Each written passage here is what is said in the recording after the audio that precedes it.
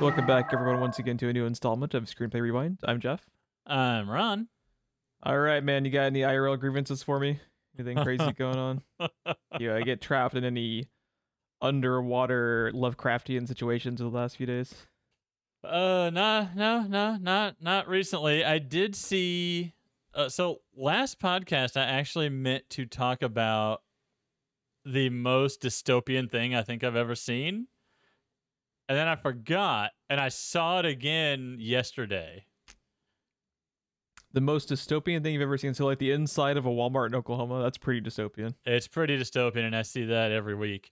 No. The images of like New York or like in Los Angeles of the trucks that have like the giant billboard on the back of them? Yes. We don't typically have those around here because it's Oklahoma. We're far spread out. Like there's so much distance between towns and stuff. There's just no point in that kind of advertising. Mm-hmm. I was behind a truck advertising Cox Communications. It just looked like a regular fucking like U-Haul style truck for Cox Communications, right? Local cable company. And then Uh-oh. the image on the back of the truck changed to a different image, also for Cox Communications. And I was like, I beg your fucking pardon? And it pulled off into the same Quick Trip that I did, and it has advertisements on the sides and on the back lift gate for Cox Communications, and they are screens. There's images being projected on them, and the images are changing every few seconds to different advertisements from Cox Communications. And this thing just fucking drives around town. That you won't fully understand this because I haven't had it on the show yet, but that is so 10,000% they live. Just to a fucking T. So yeah, that's pretty fucking dystopian. I'm not gonna lie. It gets better. The second time I saw it was in a Walmart parking lot, funnily enough. The thing on the top that I thought was like a cooling vent for whatever equipment is inside was playing fucking music like a goddamn ice cream truck. Like a jingle? Yes, it had a jingle to get you to turn around and look and see this giant ad for Cox Communications, and it was just driving up and down the Walmart parking lot lanes in between the cars slowly. You want to know what's scarier than Lovecraftian monsters? Capitalism. Capitalism. The free market. The free market. Jeff, the free market has spoken, and it's a little ditty about Cox Communications. It is the scariest thing I've ever seen. I don't like the fact that you just put the terms Cox and Little Diddy in the same sentence. Little Diddy's Cox. I gotta go. I gotta go. What I instantly thought of when I first saw it was that Black Mirror of the dude from Nope in his apartment where the ceiling, the floor, and all the walls are just ads 24/7. Oh, yeah. The one where he rides the bicycle. Yeah, like 60 million merits or whatever the name of it was. Yeah. That's instantly what I thought of when I saw this fucking truck. And then I saw it again. It's not even a one-off. What are the odds it's the same truck? That's insane, dude. Oh my goodness. I was flabbergasted. And I'm like 18 miles north of Tulsa. How many of these fucking things are driving through Tulsa? That's insane, dude. Yeah. I was close. The name of the episode is 15 million merits. God damn it, Jeff. Now we can't podcast together anymore. I missed it by that much. Now I gotta go ride the capitalism bikes for 20 years and raise up some fucking coins. OG Black Mirror is fucking incredible. Dude, that first season's amazing. Like, it continued to be pretty good. Like, some of the later seasons have some, like, they're a little hit or miss, but they have, like, some good ones. But those first few episodes are just all fucking bangers, like, back to back. Is so good. Oh, yes, I saw these. I forgot that Bobby had commented. Yeah, I forgot too. I saw these. I don't know what it is, dude. Like, I don't know if it's just because of, like, other IRL grievances for me, but it feels like we haven't recorded in forever. Oh, God, I know. But it's standard time frame. My brain is just stupid. So. Yep. When I first sat down, I was like, do I remember how to do this? Like, how long has it been? We are going to be covering Underwater today, but before we get to our movie coverage, would you like to read Bobby's comments? I'm assuming these come in reverse order. The third one down is probably the first one. It's Bobby. He's an enigma, so he's keeping us on our toes. And by the way, if you would like your own question or prompt discussed by Ron and myself on the show, you can always email us, screenplayrewind@gmail.com. Screenplayrewind@gmail.com, you say? No. we gotta get a fucking jingle and a projected truck for emails for Screenplay Rewind, and then we might get a little bit more responses. It's just that like 20-second theme song you wrote us, just on endless loop at traffic lights. No, it's a small world after all. Just over and over and over again. Oh god. I don't think I have laughed at anything as hard as the first time they did that bit on that podcast about the guy getting trapped on the It's a Small World ride. For how long was that poor man trapped? It was like 12 hours straight of listening to that or some shit. It was something crazy. It was something ridiculous. Yeah. they couldn't get him off. I don't know. It's that or Fry Girl. Oh man. The first time he did Fry Girl. I remember showing that to you while I was at your house, probably like going on like 9-10 years ago, and you just like crying. It's just so funny. Oh god. That and the Scott Pilgrim scene are probably like the hardest I've ever seen you laugh. I've never laughed at anything as hard as I did that scene in Scott Pilgrim. So fucking good. I still look it up on YouTube every once in a while. It is the best comedic timing in fictional history. It's just perfect. And cinematography. Like the way he sidesteps and closes the door perfectly to frame the window. Beautiful, dude. Oh, it's so good. He's running down the street in the background. And then he reaches back in and gets his hat or coat, whatever. His coat, yeah. All right, Ron. What did Mr. Bobby, the man, the myth, the legend himself, have to say? I'm sorry, I can't. I'm queuing up. I'm queuing up Scott Pilgrim right now. You just missed him. Just missed it. Oh God. Anyways, the other way you can contact us is through the comments on YouTube, where we also post our podcast. And loyal listener Bobby commented a few times. First one was, Ron, how dare you stop what I've been planning for? See, out of context, I can't remember what he's referring to, and it just sounds so ominous 2 weeks later over like an email. The instant we stop recording, I forget everything we said. Everything. Yeah, it's all gone. Like this one. You also have a Bob for a zombie apocalypse. Good to know. Oh, that was in response to which apocalyptic scenario could we actually survive?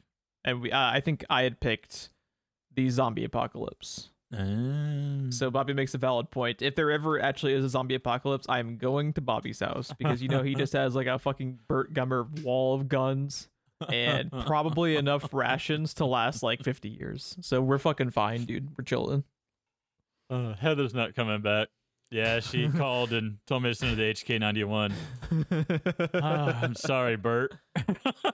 Such a good fucking line. Okay. Last comment also from Bobby was, Underwater was an underrated movie. You see what I did there? And I gotta be honest, I don't get it.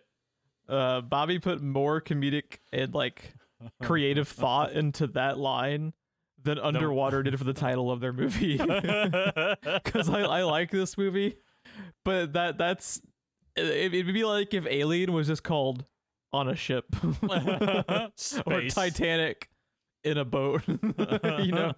Above water. Yeah, it's like the greatest title of all time. I will never forget the goddamn movie came out, I think it was last year, with the man, the myth, the legend himself, Gerard Butler, playing Do you remember that? You remember the movie called No. just Plane? Oh, you gotta look No. up the trailer to Plane. Okay, so this movie is Mike Coulter, who was Luke Cage in the Netflix Marvel series for him, and Gerard Butler. It's an action movie, so I'm in I the like theater. the cast. Yeah, the cat. It's apparently like a pretty good movie. It just has the fucking dumbest name of all time, but so it's them two. It's apparently a good movie. Well, it's got like It's got 78% of Rotten Tomatoes, and when your title is literally just Plane, I'm expecting 15% because it's fucking called Plane. Man, what a plain title.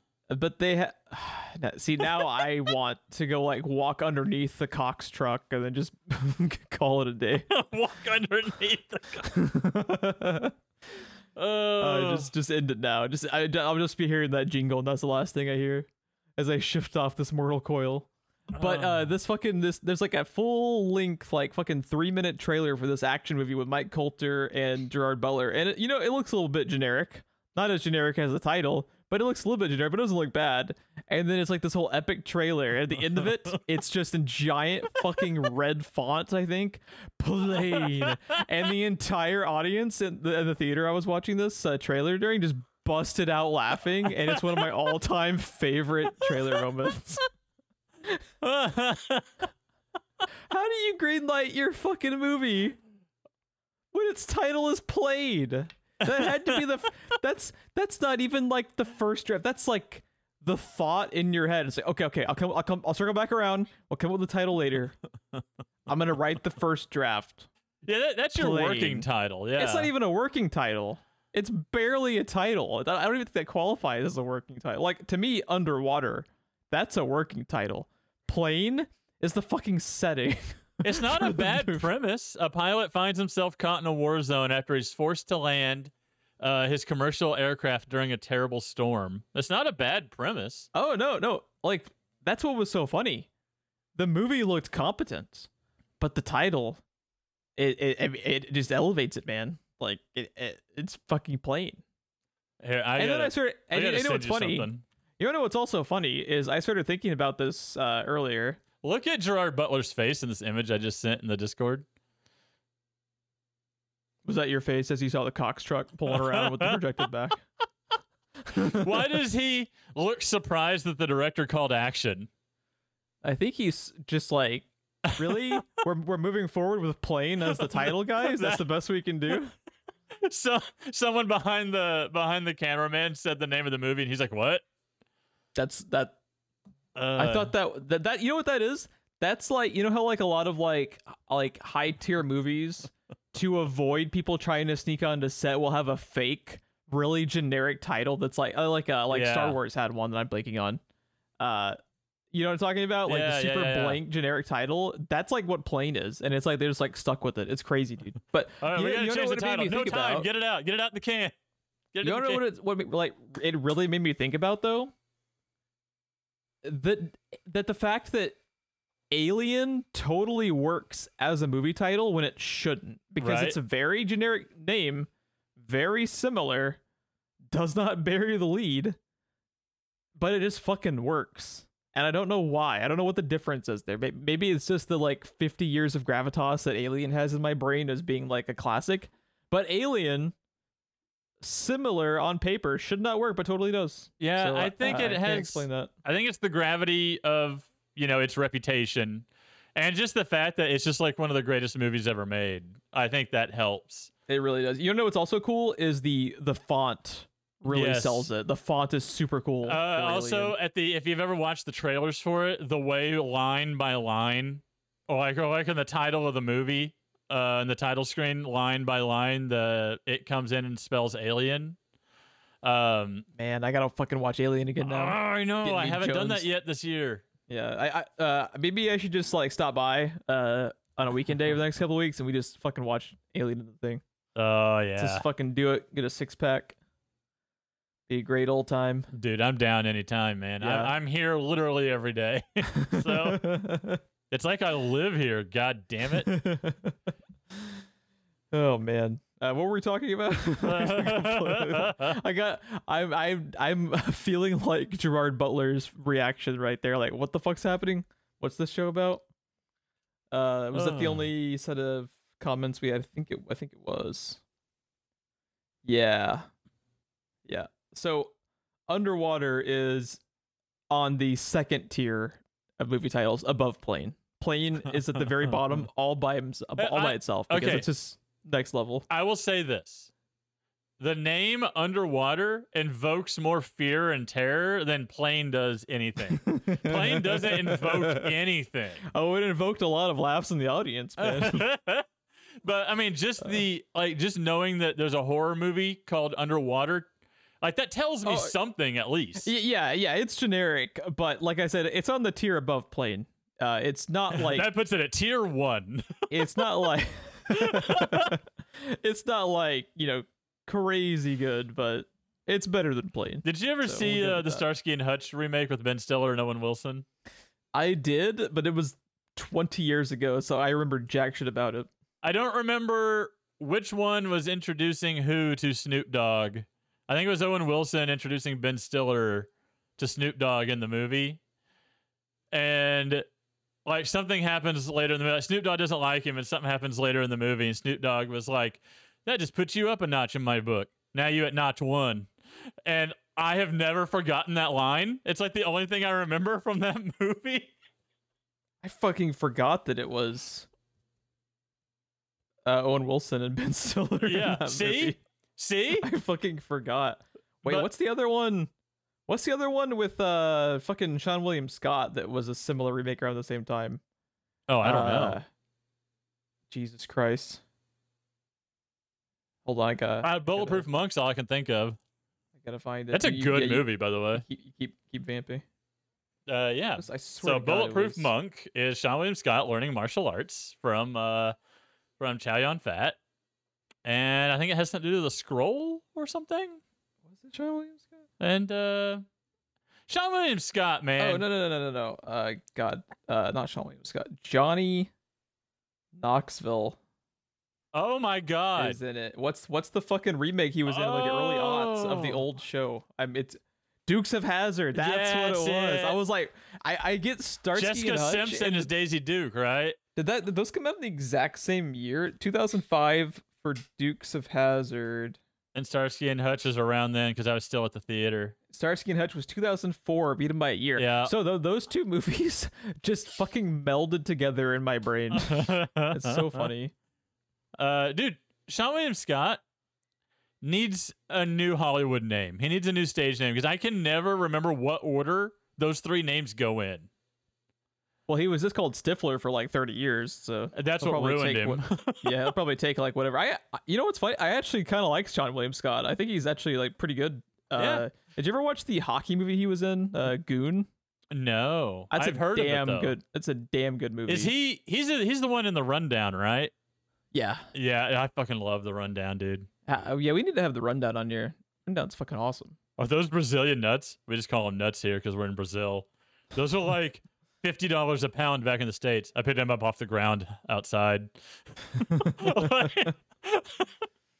Oh man. Yeah. So again, if you would like your prompt or question discussed by Ron and myself, just email us screenplayrewind@gmail.com or hitting us up on Twitter also works at SPR Filmcast. Now, I believe I had talked a little bit at the end of the last episode when you announced this, but I forget because, like we said, we forget everything as soon as we finish recording. How did you stumble upon Underwater? Because if I knew this movie existed, I had completely fucking forgotten, and that's rare. Because usually I can tell you like what fucking year a movie came out, like 30 years ago, even if I didn't see it. I did not know this movie existed. So how did you stumble upon this? So I listened to way too many podcasts, and I had always heard about this movie. And, some of the people I listen to like it, some of them hate it, whatever. But the funny thing is, none of them ever go into detail about it. All I ever heard, it's an underwater movie starring Kristen Stewart trying to escape from underwater, and that is it. That is all anyone has ever said. So nothing ever got spoiled for me. And then here I was in my office playing, probably, ironically enough, probably Subnautica or what have I been playing lately? I don't know. I was playing a game. and I'd like to put stuff on in the background. And I was just looking for something, anything. Not something I'm too interested in, right? But something I'm interested enough in. And Hulu keeps showing me the title thumbnail for Underwater no matter what screen I go to in Hulu. Hulu really wants me to watch this movie. That's so weird. I don't know how this movie escaped me. Jeff, the title, the thumbnail is the title of the movie and her face. And I didn't read the description. I was just like, all right, what the hell, right? Maybe it'll be funny if nothing else. And I clicked on it and didn't read or look at anything. I just hit play and put down the remote. So you probably also weren't. By the way, spoilers for Underwater. Major spoilers. Yeah, if you're interested whatsoever in the idea of like a claustrophobic was the term that you used most when you described this at the beginning of the last episode, but I would agree. It's like a claustrophobic underwater horror survival type of situation, which is interesting in its own right, and I think is enough of a hook. I recommend watching this before having everything spoiled for you, because there's a few twists and turns that you're not fully expecting.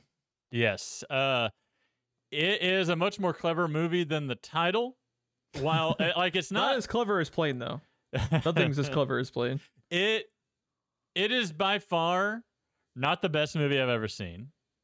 It is not really doing anything new, but I think it learned all the right lessons from the stuff it's taking from. Would you agree with that? I had a couple of moments like towards the end of this where I was like, this movie is like laser targeted for you and me, where I totally see like why this like grabbed you so much, and a couple of the developments towards the ending of the movie where I was like, oh fuck. A couple of developments, he says. So I figured out basically immediately from the opening title sequence, the way that they had the little like factoids in the back about like like weird sightings, weird anomalies, blah blah blah blah blah. I was like, oh okay, so there's like creatures or something. I was expecting just generic like sea creatures. I wasn't expecting like a Lovecraftian mythos movie, and that was like fucking amazing. Right? That made like the entire movie for me, because I was like, oh shit, because they wait a long time before they even show you that the first creatures are like Shoggoth-ish. And I was like, oh, that's fucking cool. They're not just sea creatures. They're like, it's like a Shoggoth. And then like, well, we'll talk about what ends the movie. I was like, oh, this shit was made for me and Ron. This was like born to be an SPR movie. Yeah, it was like, so when I first was watching it, the opening of this movie is kind of incredible because it hits the ground running. I love the opening. And like this movie wastes no time in anything that it does. And at first I was like, oh shit, all right, well that got things going. The lack of preamble in the beginning is so really well done. They go through the cadence of this is going to be 20 to 30 minutes of a first act. We're going to like kind of slowly introduce you to these people, and then shit's going to hit the fan. Oh no, shit already hit the fan in like the second minute of the movie. And I'm like, hell yes it did. Dude, not only that though, like she's standing there and the trickle of water falls in front of her, and before she can even say like, what? Everything starts imploding. Dude. Like it's amazing. She barely even has time to react or process the trickle of water from the ceiling. Yeah. We'll go into more detail here once we dig into it fully, but like, man, so not only is like the mythos stuff just like fucking crack for us, but I constantly talk on here about how like trim as much fat from the script as possible, get your pacing up. I want to feel like your movie lasts an hour, not 3 hours. And this is a brisk like 95-minute movie, and I love that about it. Yes. So my journey was, okay, disaster film hits the ground running, to now we're in Descent meets Pitch Black territory, and then what the fuck territory. And somewhere in the middle, I just put my controller down and rotated my chair towards the TV. That's so funny that like, you'll be playing games and then put something on in the background. I can't do that. If I'm playing a game, I'm playing the game. If I'm watching a movie, I'm watching the movie. I can't like multitask like that. If I'm playing PUBG, that's not happening. But if I'm playing Dark Souls or especially like Subnautica or Stranded Deep or something, I could see that with them like that, where it's kind of like you can kind of go on autopilot to do it. I used to do it a lot. I think I learned that skill during like a lot of hours of Diablo 2 back in the day. Mm-hmm. So yeah, we should get into the cast here because it's an interesting one. Yeah. Let's see. So let's start off. We'll run to the cast and then we'll talk about the writers and director. So our lead, who's playing the character of Nora Price, is Kristen Stewart, who I think is actually pretty good in this. I've never been the biggest fan of hers, but I think she's pretty good here. I think this is a good casting choice because the character is meant to kind of be reserved. They're not meant to be. I feel like Kristen Stewart has never been like a very particularly like bad actress or anything. I just think she's miscast a lot of the time, and I think this is actually like a pretty good choice. There's also the fact that all the Twilight movies are badly written, badly directed, and badly shot. Oh yeah. So there's some really good actors in those movies. There is, and none of them escape it because it's just such a bad like you said, like the script is bad and the direction's bad, so it's like you can't escape it. The fact that anyone survived that movie, let alone Anna Kendrick launches her career into Hollywood through that movie, is incredible. Robert Pattinson had to do like 15 years of incredible independent film work to eventually to kind recover. of like, to eventually get out from under the thumb of Twilight, man. It's crazy. Yeah. I like her in this. I thought that there's actually a lot of depth to her character, which is not something I'm used to seeing from her. And it's subtle, which is also something that I think plays to her strengths, because I think she displays the subtlety of her backstory really well. Yeah, which the movie foreshadows really well, because you don't know her backstory till late in the movie. Yeah, They tell you all about it just through her acting before she ever tells you about it. It's interesting. She also, in the scenes where she needs to be like physically shaken by what's going on, she's very good. She is very, very good about displaying that, like, I'm trying to put on a straight face and keep it together to help those around me, but I am shaken by this. I think she like kind of walks that tightrope really well. I agree.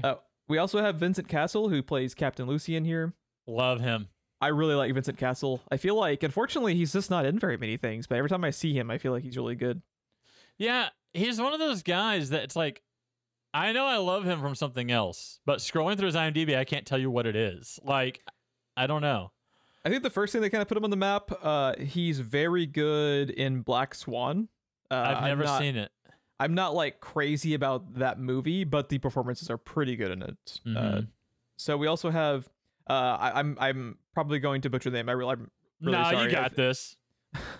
Mamudo Afi, who not plays racist Rodrigo. At all. The way they kill his character is fucking devastating. He is presented as like the second lead. Yes. And that's such a good misdirect and like what the fuck moment, because he's the first major character to die, and he is the second character you're presented to outside of Kristen Stewart's character. And really, really well done. What causes his death is even more incredible. When I want to talk about the characters generally when we're done with the cast here, because there's something I noticed on this view. I almost said playthrough on this viewing. I play a lot of Subnautica. I get the two confused. I just imagine there's these moments in the movie where it's kind of first personish, like looking out into the depths of the ocean, and I just imagine you sitting at your desk still holding your controller like you're actually controlling it. There's a few shots underwater looking at the base. I was like, I bet I could build that. I really do. We also unfortunately have TJ Miller in this movie. Oh, man. Now, I'm going to be honest. What happened with TJ Miller makes me really sad, because I always really liked TJ Miller, especially from Silicon Valley. he has some of the funniest fucking moments in that show, and I love that show. And he has some like genuinely good delivery here. I think he is way overused in the first half of the movie. He's very TJ Miller in this movie too. I almost feel like he's ad-libbing some of this. I almost guarantee you. And they should have told him no, because there is too much forced comedic relief. You need a little bit of that to relieve some of the tension, so it's not an oppressive watch. But there's way too much comedic relief. What the fuck is with Little Paul? Is that TJ Miller's idea? Do you think he brought that in? No. That's related to the weird fucking Alice in Wonderland stuff they have going on with this character, see, I know nothing about that. I know nothing about that story. It's really weird. He has a quote from Alice in Wonderland, and this isn't like the Disney version. He has like he directly quotes it as one of his lines of dialogue in the movie. He has like dialogue from the original novel, like written on the back of his suit. We're all mad here. Yeah, he has the little rabbit, which I'm assuming is alluding to the rabbit. I'm late. I'm assuming that's another callback to Lewis Carroll. Like, he's just obsessed with Lewis Carroll, and it never goes anywhere. It's just like a very, very specific character quirk. Why I don't really know. Why is he obsessed with Lewis Carroll, not H.P. Lovecraft or something that fits more? I don't know. Or it's really Edgar strange. Allan Poe or something. Why is he? It makes no sense. It's a complete non sequitur. Yeah. And I have nothing against Alice in Wonderland or Lewis Carroll. Is it because they're through the looking glass or something once the monsters show up? That's so like cliche writing. That's so writing like 101 cliche forced metaphor, and like I don't like it. It's very weird. It goes nowhere. It goes somewhere. It's a big mess when it goes to. Dude, some of the deaths in this movie are fucking brutal. Yeah, they are. And I've seen 10,000 horror movies and nothing ever phases me, but I winced a couple times because like this movie actually directly impacts me because I can't swim very well. Any situation that involves like you wanna know what will really like freak me the fuck out is when you see those moments where people are like, it'll be one of those really, really gorgeous like cavern things where you can swim underwater and be cut off from air for like a minute and then go through the little like cavern thing and then into like what are you talking about? You know what I'm talking about? No. It's like the little basically you can get to a little pool type thing inside of a cave, but you have to swim underwater where you're cut off from air. No. You've never heard of these? No. They're pretty popular of like vacation destinations and stuff. People will go and like fucking. I'm a good swimmer who is not afraid enough of the water, and I'm telling you, no, I'm not doing that. Yeah, people fucking do that shit, and it actively triggers my claustrophobia and just fear of the water. It's fucking wild. And this movie like really, really freaks me out a little bit in certain moments. Not even like related to the monster shit. It's just the fact of being stuck in the situation when they're having to just like crawl through the rubble at the beginning of the movie is some of the most tense moments for me because that like activates that like Descent style. The thought of getting stuck to me is more scary than the monsters. Yeah, because that is just so fucking real, and the fact that anyone does those goddamn Descent style fucking cave diving things is madness to me. Fuck that, dude. I mean, if it tells you, I'll go take on the fucking Choggoths, dude, before I go through the fucking. The biggest IRL grievance is cave diving. The fact that you and I each one time each now have referenced The Descent tells you what we're dealing with in this movie, right? Oh yeah, 1000%. Also, TJ Miller makes me sad because I really fucking like his Deadpool character too. Some of his like the fucking you look like Freddy Krueger fuck the topographical map of Utah. Yeah, he has such good delivery on like a lot of the Deadpool dialogue. I don't know. I've just never been a big fan of his, even professionally. I mean, part of it was just because Silicon Valley, but I've always really liked TJ Miller. And what happened with TJ Miller is fucking bonkers if you haven't seen some of the IRL stuff. Yeah. Jesus Christ, it's insane. We also have John Gallagher Jr., who I had to look up because I knew I recognized him from something. He's one of the leads in 10 Cloverfield Lane, Yes. who's stuck in the bunker with them. That is the movie that I was he's like, the guy what that- have I seen him in? He's the guy that gets the barrel, right? Yeah, Emmett, Yeah. I think is his character name in that. He's one of my favorite characters in this. Yeah, I think he's really good. He's similar to Kristen Stewart. I think when he has to kind of like emote after his what is it that like he inhales some of the fumes from his like oxygen tank getting fucked up or something, and like the rest of the movie he's like very out of it. He sells it really well. He's got CO2 poisoning, I believe. Yeah. Cause like once that happens, he's just like totally out That's of a it. common trope in space movies. When We just talked about it in a little bit in Event Horizon because that's what was going to kill them. Yes. Was the constant CO2 emissions from them. yes. We have Jessica Henwick, who plays Emily Haversham. Probably my least favorite character in this. Nothing against her. I don't know. I mean, her performance is kind of like she was swimming through gravy. I had literally no idea she was British. Did you know she was British? Not a clue. Had no fucking clue. She started speaking in her accent. I was like, Dude, what the fuck? Has she been British this whole time? Brits and Europeans with accents, man, they're so good at them. Yeah.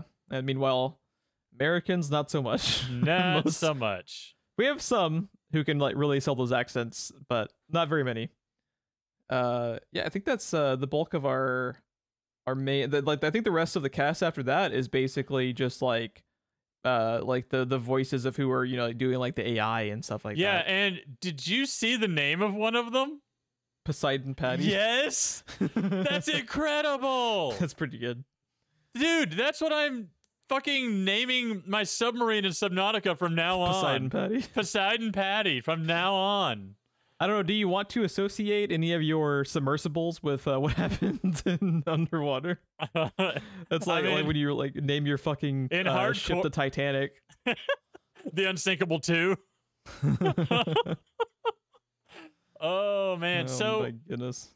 one thing that struck me about the characters in this movie as I was watching it this time that I didn't really notice the first time is that none of these, like all these characters literally have the right stuff to be where they are, right?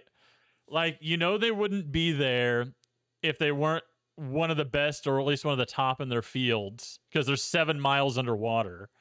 They would have to be very, very good in water and have logged who knows how many hours diving. And there's no one in this movie that is, just trying to save themselves at the cost of anyone. Like everyone is constantly trying to get each other out of this situation together.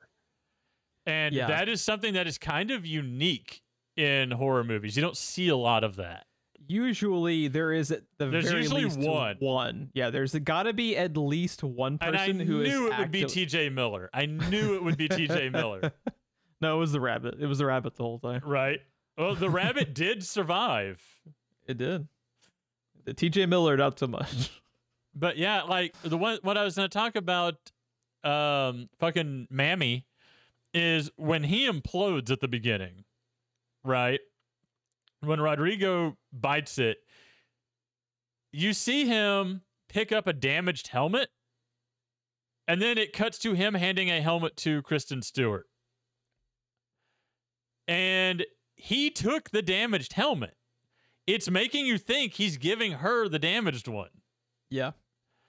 And he took it, and the moment they hit pressure, it goes. And just like I saw in Mythbusters, he just gets sucked into his helmet, and then everything explodes. Oh, man. It's crazy. They sell the implosions both out in the water and when it happens to people, unfortunately, really well. Yes. It is, dude. The impact that it like You just feel like it. shot. It's shockwaves like fucking everywhere. Watching the It's shockwave coming crazy. at the camera from a distance, and then the camera has that little tiny bobble. They don't shake the whole screen or anything. It's just a little tiny bobble, like it's moving in the water as the water moves around it. It's Yeah. pretty well done.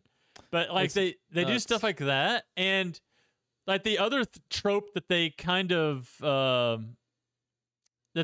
with their expectations on is he's the one yelling at her to like close the door at the beginning when everything's imploding around them. And like he's right when he's saying, they're not going to make it to close the door. Like he starts out yelling with her, run, run, run, as they're trying to run towards him. Yeah. And she's because of her history, because of her past, she's not willing to give up on them. And he ends up telling her, you have to close the door. They're not going to make it. You have to close the door. Yeah, But- because if they don't, it causes a chain reaction and the entire Facility. thing goes down. Yeah. And he's right. He's like you as the viewer know they're not going to make it. You're literally watching it catch them as it's imploding section by section. And they play with their expectations on that. It wasn't like a self-serving thing. He was making the right call. She was the one making the wrong call in the moment. Yeah. I like the fact that to your point, like the characters are not ever to the point of actively sabotaging each other just for the sake of like extra drama, which is not necessary at all when you're in a situation like this. Like the stakes are enough drama in their own right. You don't need to add on additional like character stuff. Now I have an issue with them pulling up at the 11th hour the romantic subplot between was it Smith and Emily? I wish they had alluded to that a little bit more and just actively set them up as a romantic interest like earlier on in the movie, because the movie at the we'll talk more about like specifics after we go through the rest of the the director and writer and everything, but the movie at the 11th hour tries to like crowbar in a lot of backstory and like a lot of pathos, which I wish would have been like paced out a little bit better, because it's just like, okay, here's the 5 minutes of the movie where we're gonna have Kristen Stewart crying in the bath. We're gonna have the reveal that Vincent Castle's daughter had passed away at the age of 14. Oh, also she's Emily's in love with what's his fuck, and like it's just like one after the other, like chain reaction is just like pathos, and it's just like I wish we had Spacey's out a little bit, but the reason they don't have that earlier on is because they wanted to establish away the the implosions of the fucking what's like their facility called? They have like a name. They flash like title cards like constantly. Is the first one the Kepler? Yeah, the Kepler. Yeah, I think that's it. So here's where you and I are a little bit different. I think it is done weekly is too harsh, but it's not in your face about it. And while that kind of hurts it, that's also kind of part that I like, because like at the beginning when they're first getting in the StarCraft Marine suits, that's literally what it looks like to me, and it made me want a StarCraft movie so bad. Like the way that Emily is acting with Smith as he's getting in his suit and she's helping him in it, you know that there's something between them already at that moment. And then in the TJ Miller scene just before he dies, and you see Slender Man rolling up behind him in the red light, he's talking to him about like, like you guys have something special, treat her right. Like it seems like they've been an item for a while that everybody just knows it. It doesn't seem like it's a thing that suddenly comes up to me. From like me watching it for the very first time, but I'm so focused on like the events, the events and the suspense and like figuring out what the creatures and stuff are. I had completely forgotten that they had even alluded to them having a romantic relationship until Kristen Stewart finds her and finds out for like herself for the first time, where she's like, oh, you have a thing going with him. It just, I don't like waiting until a 5-minute block of the movie. Is she finding out for the first time? It sounds like she is, because the way she talks to the way she first talks to Emily when she finds her, it looks like to me, like it came across to me like she was finding out for the first time and was talking to her about it. To me, that it didn't hit me that way at all. To me, it just hit me like she knew this along with everybody else. Like everybody on the station knows this about them. You get what I'm saying though? It's like a 5-minute block of the movie where they start rolling out all of these developments, while like you guys are all like literally running out of oxygen. You know, this is not the time.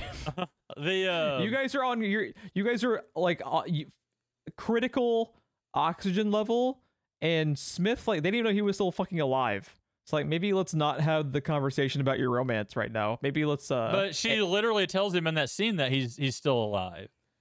That's like she's walking like when she's dragging him on the ocean floor. She's out on the ocean floor. Doesn't know that Kristen Stewart's even still alive. Oh, also Kristen Stewart is just like having a like emotional breakdown in the shower. Like I get it, but then she's like, oh yeah, maybe I should go check on those people outside that might still be alive. And that section of the movie is weird. People are just kind of like, and this is the time where we have to have like emotional stakes, when before it was just kind of like just like balls to the wall. Here's the event happening. Oh wait, we gotta have people have emotional stakes in these characters. So like let's start kind of like it sounds like I hate the movie. I like the movie. I just wish that section had been spaced out a little bit better. See, you and I are reading all the events completely differently though. Because the emotional breakdown part, like you said, I get it. Because there's too much going on that's too similar to her history. We're driving that home, but the problem with that is it's history we don't yet know.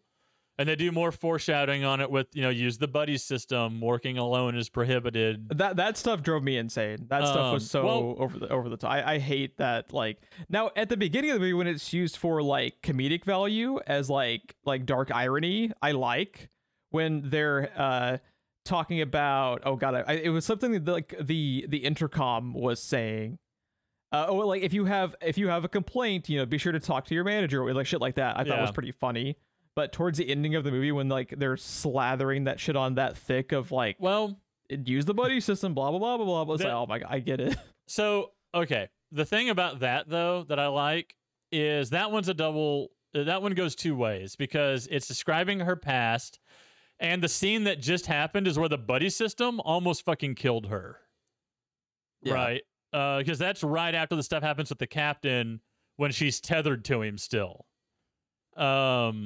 Some stuff is just too on the nose. Yeah, but here's the thing. What I had in my notes, though, one of the things that I like about this movie is the set design and set dressing is very good, because I wrote down that the set design has an alien vibe to it. Not necessarily. Yeah, I thought the same thing. Yeah, it's very industrial. Yeah, exactly. I was going to say, not necessarily in aesthetics, but in how industrial and lived in it is. There's just like chairs randomly in the hallways, and people's moon pies and people's jackets just slung over things and everything. Like it looks like a bunch of people fucking live at the bottom of the ocean, right? It doesn't look sterile or clean. It looks very industrial. It looks used. It looks worn. It looks lived in. She's running past apartments, banging on doors. She's in the laboratory where the showers are and stuff at the beginning. Like, you see living spaces, and it's not this big, wide open, empty space. They're tiny, narrow corridors, and every room they move through looks like it has a purpose, is what I mean by that. When I said it seems like it has a semi-alien vibe to it. And then I said the set dressing looks very lived in, because not just that, but there's like company posters everywhere. There's like OSHA stuff, right? Which is what I take that one poster, use the buddy system. There's like OSHA mandated stuff. There's things on the door that say, do not use solvents to clean the seal, because it will dissolve the seal and corrode the seal, and then water gets in. Mm-hmm. Well, there's all kinds of incredible set dressing, which makes me wonder if they went somewhere to film. I don't know if we have any underwater bases in real life. Like, I feel like they went somewhere to film this, maybe like an oil rig or something. Maybe it's credited in the credits as being filmed in Louisiana, but that they could have some type of like rig off the coast that they could have visited. BP has a history there, so yeah. They also had like an $80 million budget on this without a lot of like cast members, so they were able to allocate a lot.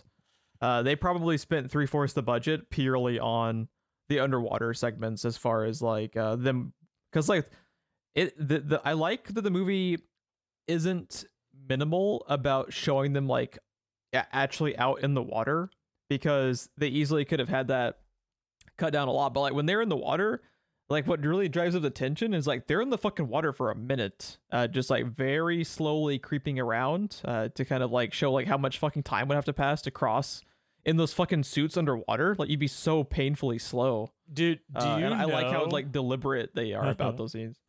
Do you know what I like so much about those scenes and like the setting of being 7 miles under the surface of the ocean, the Marianas Trench? Mm-hmm. I watch a lot of like space science fiction and play a lot of space video games and stuff. And I'm so used to, oh, there's a crack in my suit. Let me gently get my duct tape out and smack it over the hole. Let me go outside and repair the ship. You get a hole in your suit, you implode instantly. There is no going outside and repairing anything. Like, if something happens, anything, you're just fucking crushed. And it adds a whole new level of tension to me as a viewer because I'm not used to that. My brain is saying, like, how long did we spend repairing the ship in Event Horizon, right? Like, that's the way my brain works watching this type of movie, because underwater and in space is very similar in a lot of ways, but very different in a lot of ways. You know, it's not the lack of pressure that's a problem. It's the amount of pressure that's the problem. Yeah. It's also just easier. It's easier for me personally as someone who will try to like put themselves in like the shoes of the characters in the situation to try to make it stand out more as like an intense situation. I can kind of like put myself in their shoes. And like the idea of them being stuck in this like underwater science facility drilling thing, whatever the hell its like purpose actually is, like there's a little bit of like alien DNA too, where the company is like very Weyland-Yutani. Like they're very sketchy. I have that in my notes. Yeah. I have that exact line you just said written in my notes. Yeah, that's very, very alien-esque in how this fucking scumbag, especially at the end, where they just scrub everything from the news. Yes. Much. Yeah. And you see they're gonna rebuild. Yeah. Yeah. And then they're going to build some giant robots at the bottom of the ocean. And it's gonna be fucking awesome. Dude. Why? Let me see. Hang on.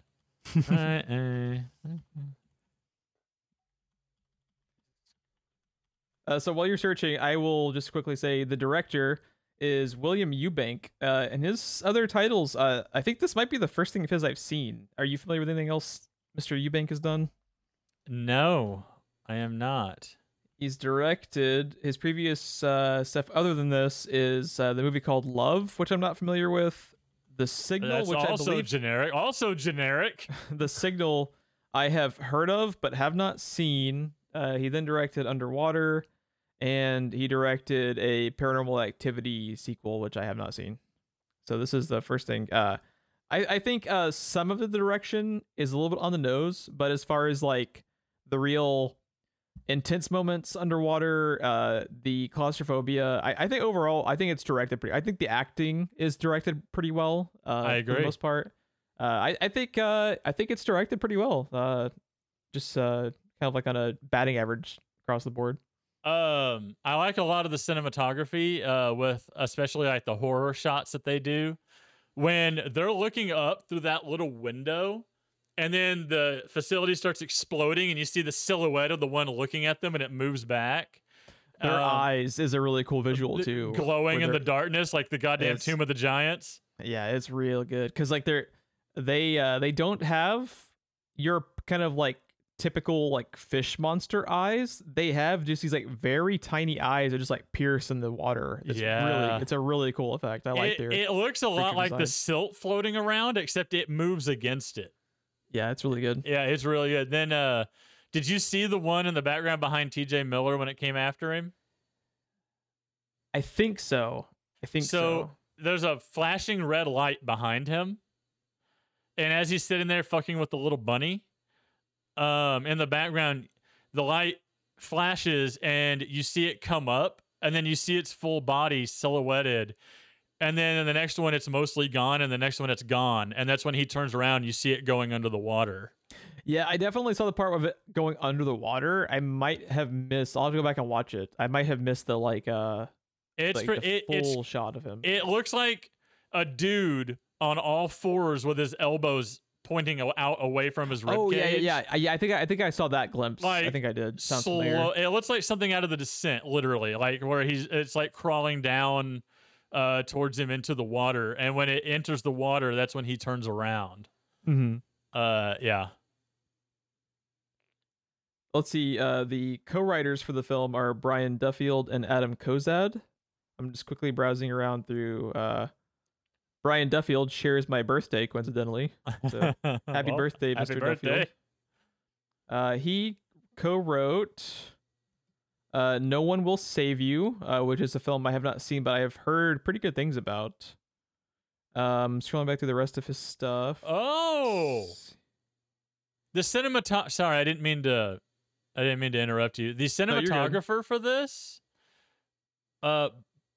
Bohan Bazelli, I'm gonna guess. Surely it's not Bojan. He is the cinematographer for The Ring and A Cure for Wellness. Okay, I feel like that was a really good call. Because this movie can't work without having that aesthetic just like nailed perfectly. And he was the cinematographer for The Sorcerer's Apprentice. Nice. And G-Force, the fucking hamsters. Oh, man. Yeah. I was caught off guard by it when I saw The Ring and A Cure. Have you seen A Cure for Wellness?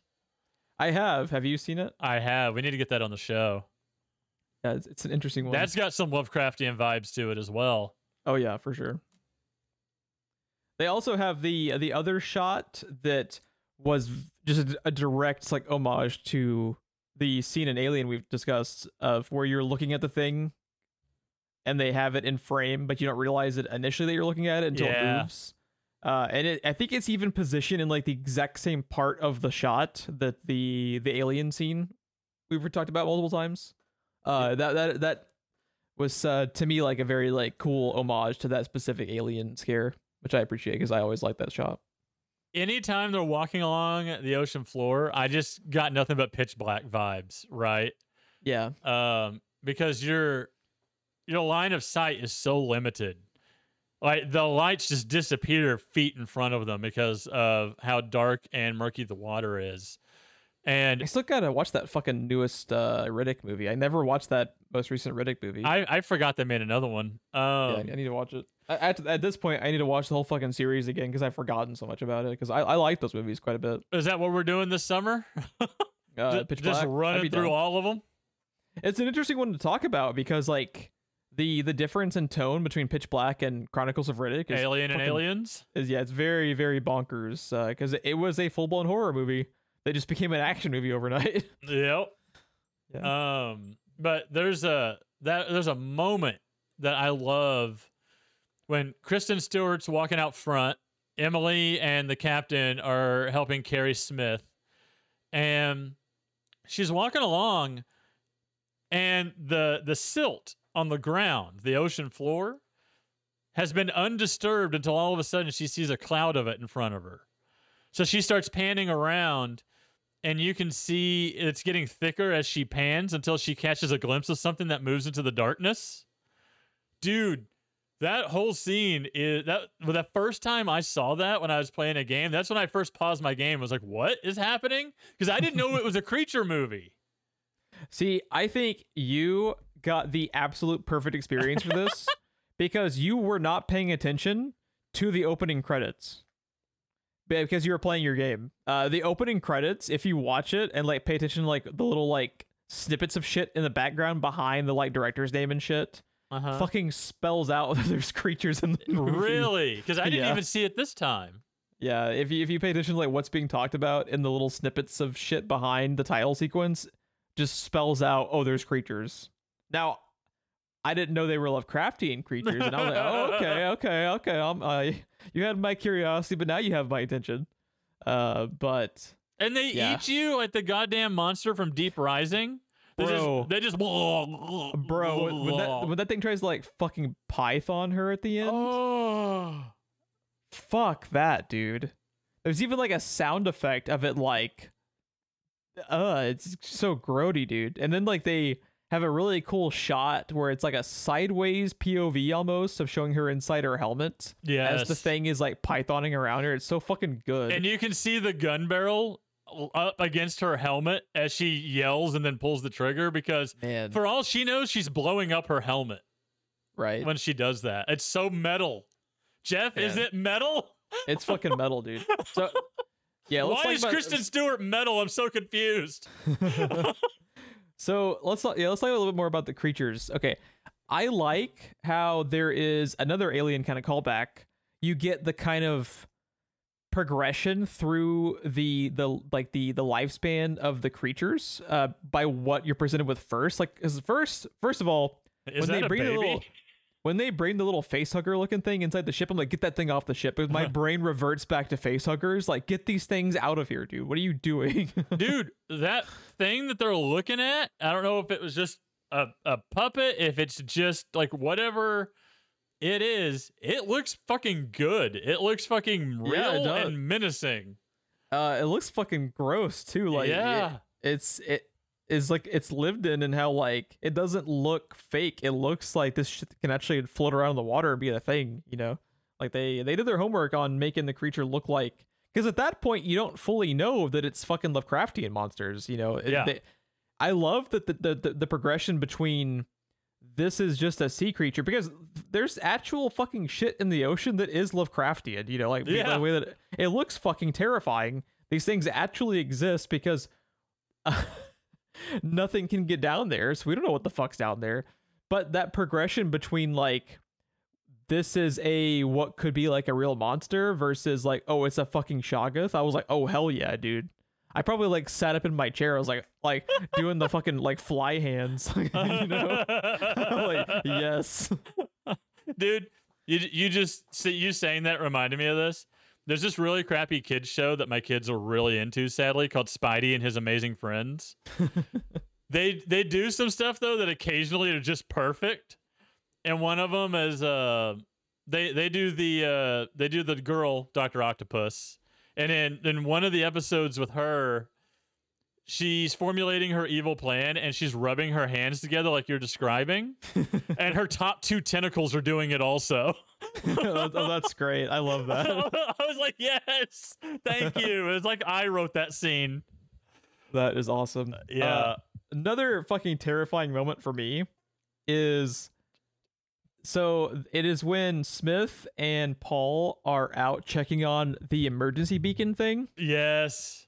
It is never touched on again, but what they find the body like being subjected to, where it's like its back, right? And its back is fully exposed. Yeah. And they never find out like what the fuck exactly is happening. So like, is it a facehugger type situation where if these like little facehugger things get on a person, they can turn the person into like the Shoggoth thing? I love that we don't ever figure out the full extent of what these like fucking creatures are, or like what part of the life cycle they're in, you know? Yeah. Those Shoggoths could be people that they converted, because they show that quick little segment of the person being like changed at a biological level, you know? They're like, what the fuck is going on with his body? Oh, but God, then again, Jeff, they is show this them. Dark Souls? Are we gonna sit here talking about the lore implications of underwater? Isn't that cool? Like, I love that though. That's fucking Jeff crack right there, where I don't know the full extent of this creature and they leave it ambiguous. Like, yes, please, thank you. I'm sorry, I misspoke. Is this Bloodborne, Jeff? Yeah. Now the fly hands are back. Yes. Yeah. The Cthulhu has eyes on the inside. Now, I will tell you this much. I was fully on TJ Miller's side through that whole scene, with them getting ready to leave and go out and them walking down there. Like, this is a bad idea. This is a bad idea. He's like, oh, this is the, he's like, what did he said? Like, this is the worst idea in all of mankind. Let's do it. And then he like picks up his helmet and puts it on. My favorite TJ Miller line, just because it reminded me of something all right, you Emily, and I. you're up. Well, but it reminded me of something you and I would say in this like life or death situation. Oh, you like anime? I like anime too. What if we're gonna do this? Let's do this. And he cranks up the music at the beginning. Yeah.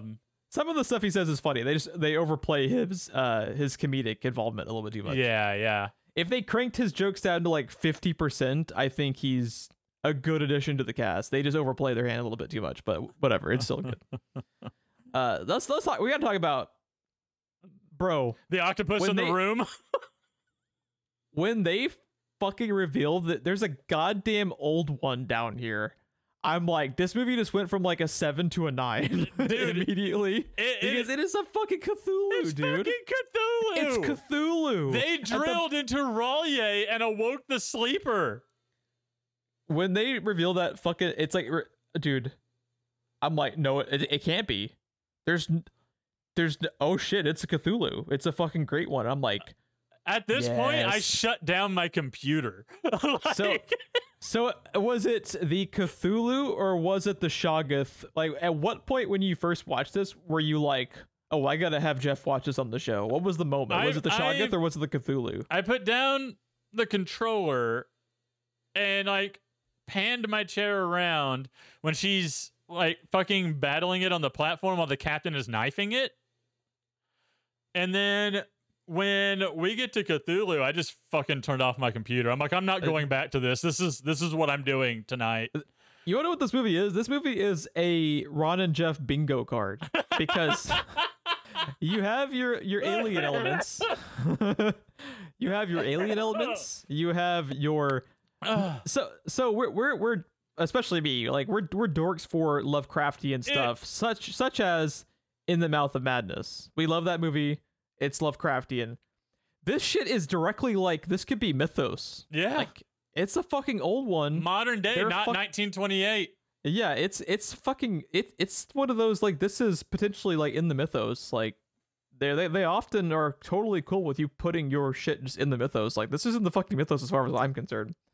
Yeah, dude. And then you have your claustrophobia, so it has its like elements from The Descent that you and I really enjoy, because that I think when stuff can be claustrophobic, that real world terror, yeah, it's so relatable, because I wouldn't fucking be down there. Fuck that, dude. And then you have your unexplained creature concepts, like we've been talking about. Yep. And then I'm just like, you get what I'm saying? It's like so many elements that you and I dig, like all rolled into one and executed. And the pacing. It's fucking 95 minutes. Like, more of that, please. 95 minutes that literally hits the ground running at the beginning. Yeah, and the beginning doesn't fuck around. Like the fucking ship is about to fully implode at like the 90-second mark. They don't, do we even know her name yet? And then the fucking ship's about to implode. No, like the base is about to implode. It's after that when he's telling her, like, you know, that wasn't you, like, that wasn't your fault. You saved all of us. That's when they introduce themselves. They don't. Yeah. You don't even know her name yet. They don't even fucking know her fucking name yet. Like we know the like plot and stakes before we know the main character's name. That never fucking happens. Right? Like, that's cool. That never fucking happens. Most of the time, this movie would open up with 30 minutes of fucking preamble that no one gives a shit about, where we at that point learn all the backstories. And I like the fact that we don't learn about them until later on. I just wish it didn't all happen back to back to back to back. I wish we could have spaced it a little bit better, but that's a minor quibble. in the face of Cthulhu, that's a minor quibble. It has Cthulhu. Therefore, that absolves all the problems. Dude, everything we're chilling, dude. Not only does it have Cthulhu, that Cthulhu design is fucking amazing. Dude, it is like the like split double jaw with all the fangs and all the fucking tentacles. You don't know what it made me think of? So do you remember when they were alluding to the next Pacific Rim movie being like, we're fucking taking the fight to them? That's the final boss, dude. That's like the final kaiju. That's a fucking awesome design. Like, he looks super cool. He also looks simultaneously like a Pacific Rim kaiju and like a Bloodborne boss. Yeah. So it's just like, it's the fucking bingo, dude. It's just like they hit like all of the marks, man. It's like it was made just for us. It's so cool. I like the detail also that he's ripping part of the base apart with his hands. And then part of it, his fucking tentacle beard is just reaching out and grabbing stuff and ripping it off of the base. I love the tentacle beard. The tentacle beard actively doing something and not being aesthetic is amazing. How cool is it, too, that you first see the Shoggoths hanging upside down from the nest, and you don't know that it's the Cthulhu yet. Yeah. That is so cool, because you're like, oh, fuck, dude, they just stumbled upon, like, the nest? And it's like a hive type thing where they're like butting out of like the holes in the thing, like a wasp nest almost. Yeah, and you're just like, oh fuck, dude. And then when you find out that he just has like 1,000 little fucking Shoggoths in his, that's like his, dude, this is so fucking Bloodborne, man. I'm just like, yes. So that's the part when you were talking about where did they come from? Where did they come from? Where did they go? They're Cotton Eye Joe, apparently. I couldn't tell. Are they coming from his body? I think they are, but I don't know. Is he just a transport? Is he just Soccer Cthulhu? Or yeah, I don't know. Is he generating them? I don't know if he is. I mean, he is a god, so he could be. I don't know. I just don't know if they're just hanging out and using him as a magic school bus, or if he is Carlos. I don't know if he is like what spawned them all, because they have that like, and it's so cool. They have that little detail where they're like, what is this thing doing to this body? Where is it reproducing? Because what they eventually find out too at the very ending of the movie, the only two survivors are the two people that are in the cast for the movie. No one else made it out. So like, have they been just like fucking taking all of the victims from the other, like pods? Because they're able to chase the pods.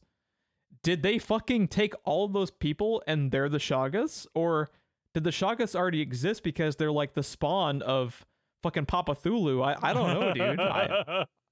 And the fact that I don't know and they don't explain any of this shit makes me like the movie like 5 times more. And yes, just like fucking clapping all around, dude. Thank you. It's so good. They get it. Yeah. Oh my god. The idea, like when the escape pods fly past Cthulhu and he just like looks up and like makes a noise and they just all start shooting out of his body and going directly for them, like he's directly controlling all of them. Yep. Like, oh yeah, he's trying to sink their battleship, man. Oh, the sound he makes. Did you notice you hear it at the beginning of the movie? Oh yeah, like the very like bassy rumble that he does. So when she's brushing her teeth and the lights flicker, you hear him walking and you hear that throaty noise he makes. And then the lights flicker and then the water starts coming down. And then when you hear it again, everything starts imploding. You hear it at the beginning of the movie. I like the fact that this fucking movie, they're basically walking behind him and following him to where he's going. I like the fact that this fucking movie exists where you see Kristen Stewart nuke a fucking Cthulhu. That is a sentence I never thought I would say, and I'm so glad that it exists. Jeff, is it metal? I think it's metal, dude. Nuka Cthulhu is my new band name when I eventually start a band. Nuka Cthulhu. Yeah, Nuclear Cthulhu. Oh man. Oh, yeah. Nuka Cthulhu. Nuka Cthulhu. So the I think the only like quibble I have with the direction is there's a few slow motion shots I know, that I could do without. They drive me crazy. Like, so like part of the thing that pisses me off about shots like that is not only that it's kind of like a trope. It takes you out of the movie. It takes you out of the movie because when it turns into fucking slow motion, I realize that at that second that's like I'm sucked out of the moment because oh yeah, I'm watching a movie. When I can like mentally check out enough they to where do it right after the Cthulhu reveal. That's the one that pisses me off. Yeah, it's really but they have a Cthulhu, so it's okay. I will forgive them the annoying. At least they didn't have the Fellowship of the Ring single fucking FPS thing. You remember what we talked about that? Like the low frames per second effect. At least it doesn't have that. Yeah, it doesn't have that. It's a weird decision to make because we complained about Lord of the Rings doing it, and that movie was 20 some odd years ago, and it was one of the last ones to do it. Yeah, there's a reason we don't do that anymore. Yeah. Like, get that shit out of movies. I don't need that type of slow motion. What's weird, so like Lord of the Rings in Fellowship, I always forget those scenes are there, and then the first time it happens, I was like, oh, right. It's just in Fellowship. They immediately realized they done fucked up, and they got rid of it. Thank God. Yeah, when I watch Fellowship, I'm just like, oh, right. I forgot we do this through the movie a few times. Dude. In Underwater, this movie, it'll do it, and I'm like, oh, come on, guys. And then the second time it does, I'm like, oh, fuck, I forgot we're doing this. And then when it does after the Cthulhu reveal, I'm like, God damn it. I fucking forgot you're going to do that again. Stop doing it. Because I'm so distracted by what is happening in the movie that I forget they're going to do it. And the first time it pulls you out is the worst time. All like 3 times they do it is the first time over again. Yeah, it's always done at like the absolute worst moment. I think one of the first, if it's not the first, it's one of the first, but I think it's after Rodrigo dies. That should be such a quick shot. It should be like a punch to the gut. And during the shockwave implosion thing, I think they have a bit of slow motion. I'm like, oh man, you could not have had this at a worse time. Because all the gravity of that is gone. You don't want fucking slow motion during that because that defeats the entire purpose of it being like a shock. It's a literal fucking shockwave, man. Why is it in slow motion? Yeah. Why is it in slow motion? To be cool, Get this shit out Jeff. of here, man. To be cool. Get this shit out of here, man. We're not fucking in 1999 doing fucking Matrix ripoffs again. Like, what are we doing, guys? Like, get the shit out of here. One of these producers loves that effect, I bet, and forced them to do it. I guarantee it's so obnoxious. you. Like that later on when Kristen Stewart has like another shockwave thing happen and she like is horizontal to the ocean floor and does like a slow motion like I'm like, guys, why? But then you know what happened? They had a Cthulhu. So then they had a Cthulhu. They pulled their fucking trap card, man. So I'm okay. Oh my God. I forgive you. I forgot to mention this with the cinematography. So not only is the setting claustrophobic, the way it's filmed is claustrophobic, and then they add to it further by having the in-helmet shots, adding more claustrophobia. So it's claustrophobia on top of claustrophobia on top of claustrophobia. Yep. Yeah, this movie is just terrifying even when they're just walking around, you know? Mm-hmm. Man. I think I might have touched on everything I wanted to touch on. I'm trying to roll. I mean, I can talk about the fucking Cthulhu thing for like an hour because I was just like so excited. I didn't expect when you were talking about. So I had never heard of this movie in my life, and then at the end of it, I'm watching Kristen Stewart nuke a fucking Cthulhu. I'm just like, did I have a stroke? Is this actually happening? It's fucking wild, dude. I've never heard of this movie. And then at the end, I'm watching Kristen Stewart nuke a Cthulhu. I feel like the That's our Lovecraftian protagonist. If we ever sell a t-shirt. Today was like my version of being the Lovecraftian protagonist where I learned too much. I learned too much. Now I gotta go. Now I'm gonna go crazy, man. Like, oh my God. Yeah, I forgot. I'm looking through my notes here to see if I touched on everything, and I forgot they literally did it again, Jeff. What'd they do? The name of the underwater movie is Underwater, and the midway point in their plan to escape, which is the midway point of the movie, is at Midway Station. Did you notice that? It's called Midway Station? I read it, but I also think their interstitials of like saying where we're at in the movie are completely unnecessary because that also takes me out of the movie. Right. Because your pacing is fine. Stop reminding me of your pacing.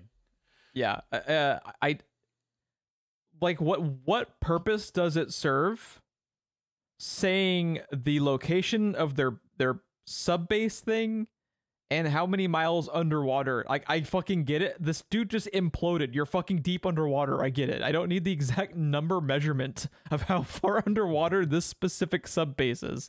It's unnecessary. real quick question. Yeah. What is your reaction to the narration from Kristen Stewart's character? Because I also found that unnecessary and didn't need to be in the movie. That is a really old trope that I wish would go away. Like, if the movie is taking place in the past or something, like it works in Terminator, right? But a movie that is actively happening right now in the present, being narrated by the main character as if it happened in the past, is really confusing. It sends mixed messages. Are we telling a story or are we watching it in real time? It also really contradicts what you're going for by making the first like 40 minutes of the movie this like really intense like thrill ride, because you're supposed to be along for the ride. You're supposed to forget that you're watching a movie. You're supposed to be in their shoes. You're supposed to be scared. You're supposed to be like very claustrophobic. But what makes me completely remember that I'm watching a fucking movie is it's very like rote narration too. Yeah. It's usually very, very generic and very, oh God, there's like, it reminds me of a specific like old type of like movie writing technique where it's just like, this went away for a reason. Like it doesn't like end up evaluating towards like anything. It's just there for the sake of, it's like trying to be like noir. And I'm like, why? It doesn't fit here at all. I don't get it. Yeah, see, the way that they cover it up in Terminator is she's doing literal audio logs from every video game you've ever played for John Connor for when he's born, right? And that's cool. That's actually really cool. They reveal that at the end, that her narration through this movie. And I think that's kind of what they're going for, but that's not what's happening. So it's really strange. What it says to me is that there's some insecurities. They're not letting the scene speak for itself, or the gravity of what's happening in the scene speak for itself. They don't feel secure enough in the writing or the direction or the cinematography or whatever. They feel like they need to spoon feed it. It or also underline it. Now, as I've said 1,000 times, she's about to nuke a Cthulhu, so everything is forgiven. The narration at the end is obnoxious and totally unnecessary, and she's saying a whole bunch of words without saying anything like in actuality. I couldn't even fucking tell you what she says at the end of it. It's some like generic fucking line about like the metaphor of her sacrifice. I'm just like, bro, like, can we just have the scene? We don't need the narration. It's amateur as fuck. By the way, in what you just said, it just dawned on me that the main protagonist in this Lovecraftian adaptation committed suicide. Yep. Not for the same reason they usually do, but she did commit suicide, like usually happens in a H.P. Lovecraft in the most thing. fucking metal way humanly possible. Right? Fuck yes, she did. Like when I think about it, doesn't the Call of Cthulhu end with like, or either end or begin with them ramming him with their ship and him sinking back into the waves? Yeah, I think that's the ending of it. That's what I was thinking. That's the ending of it. It's been a while since I've read it. I meant to either reread it or go through the audiobook version that I have before we got here, and I just didn't have time. It's been a fucking week, dude. There are a few times that they let it hang without underlining it and highlighting it and circling it 3 times for you that I really like. One of them that I wrote down is when they're dragging poor Smith on the bottom of the ocean, and she's talking about, you know, like how bad it is, that feeling of being powerless to change anything. And at the end of the movie, she blows up Cthulhu to make sure her friends make it to the surface. Yeah. One thing I just thought that was really funny is how casually she's able to create a fucking like nuclear meltdown at the bottom of the ocean. There isn't even like a failsafe or anything. Like they could have spent like 5 seconds of her. This is the most like fucking small ball quibble you could possibly have. But I thought it was so funny that she causes this meltdown, and I get like a bigger error message changing settings in Audacity than she does setting a fucking nuclear meltdown and like Maybe we gotta have like some sticky keys reactions on the computer, like something like, "Are you sure you want to create a nuclear meltdown? Yes or no?" And she's just like, it's like as simple as Control Alt Delete, dude. It's so funny to me. Control Alt Deleted Cthulhu. Control Alt Nuclear Bomb. It's so funny. See, I watch enough good and bad science fiction movies. I just chalk that up to Hollywood. Like, but that's the thing. What happens in Alien? It's a thing. Yeah. The failsafes are like the last fucking 20 minutes of the movie before she gets onto her pod, you know? And it's like that's how the alien gets onto her pod. The entire third act is related to the failsafes. Yeah. And on here, they're just like, all right, so you get this little thing. Oh, nuclear meltdown. There you go. Job's done. Jeff, she's a mechanical engineer. She does this all the time. It's so funny that it's so you could fucking take a nap at the keyboard and accidentally nuclear meltdown if you happen to be holding the mouse. It is fucking hysterical to me. Dude, but she was playing Galaga. She didn't think we would notice, but we did. Notice. You play Minesweeper on that computer, you have some very dangerous repercussions potentially happening at the bottom of the trench. It's very dangerous, dude. Oh man. You know how many times I meant to put a flag in Minesweeper and accidentally blew myself up? I don't think there was ever even a Cthulhu involved. Oh my goodness. Jesus Christ. It's so fucking funny. But you know what? Cthulhu. It's gotta shock us. And Cthulhu fucking knew what was happening. He was desperately trying to run away. He's fucking huge too, dude. Yeah. He's fucking massive. He's like fucking like Empire State Building size, dude. I'm just like, yes, bitch. He's bigger than the fucking kaiju in Pacific Rim, man. Absolutely. It's so good. It's so good. Oh my god. This movie is so good. It's such a fucking shame too, because this movie bombed. Yeah, I know. This movie bombed bigger than fucking Kristen Stewart's Minesweeper game at the bottom of the ocean, dude. It's brutal. It was like an $80 million budget, I think I read, and it grossed like half of that. And that's, as we usually say, like probably didn't include the marketing. Right. So big bomb, which sucks because it's good. It's a good movie. It has its problems. Like I said, it has its problems. It is not doing anything new, but I think it learned a lot of the right lessons from stuff it's pulling from. And there's nothing wrong with that if it's good. Yeah, it also does just enough of the individual elements that it creates like a really success in the some of its parts column for me.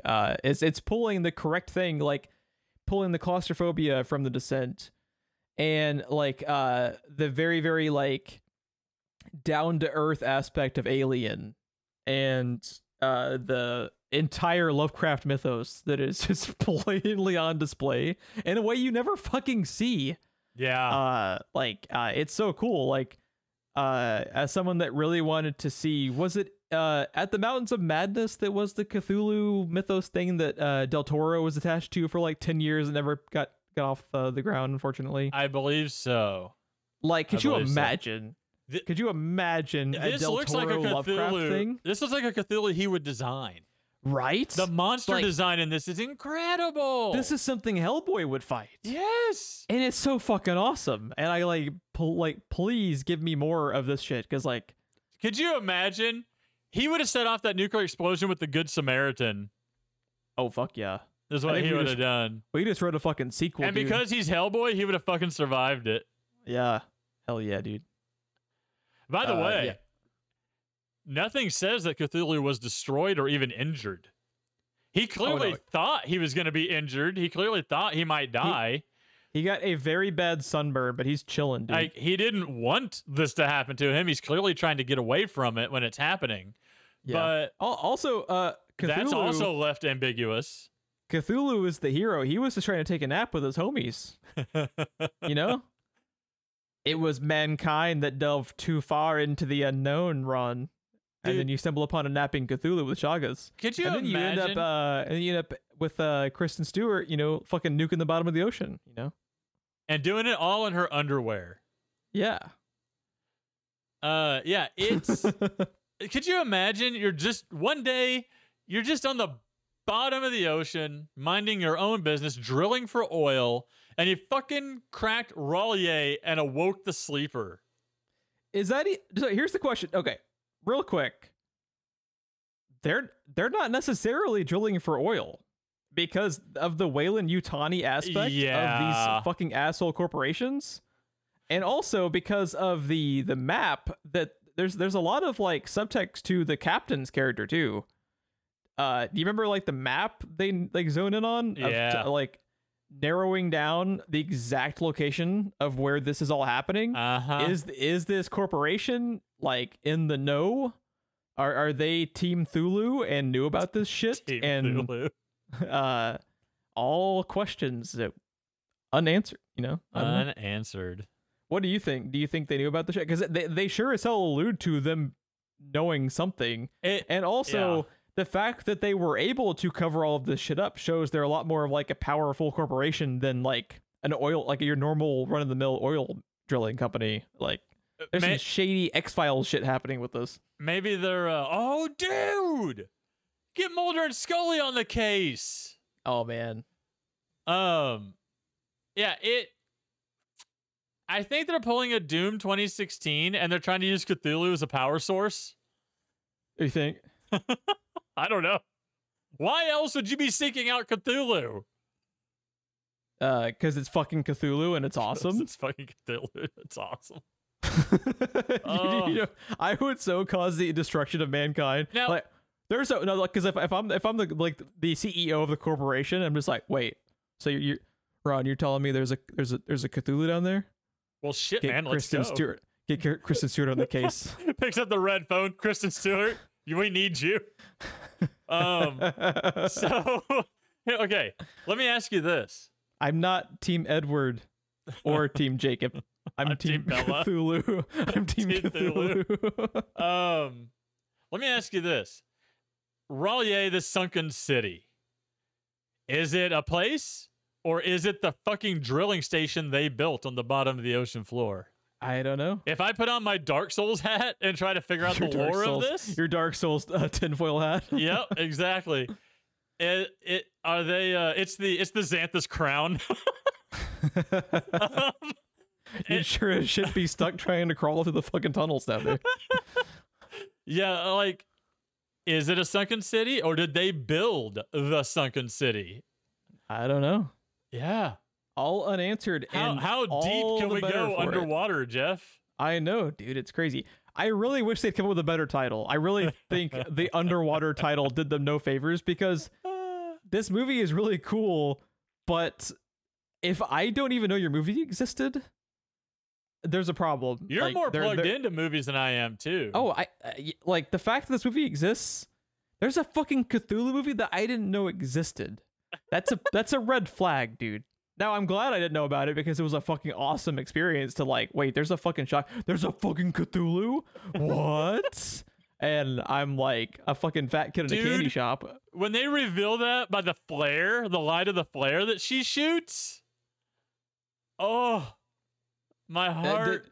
Were you just like frothing at the mouth of like, I gotta get this in the show so Jeff can finally like figure out that there's a Cthulhu in this fucking movie? I watched this like 2 days before we recorded Event Horizon, and I knew that was my next pick. I knew then that was my next pick.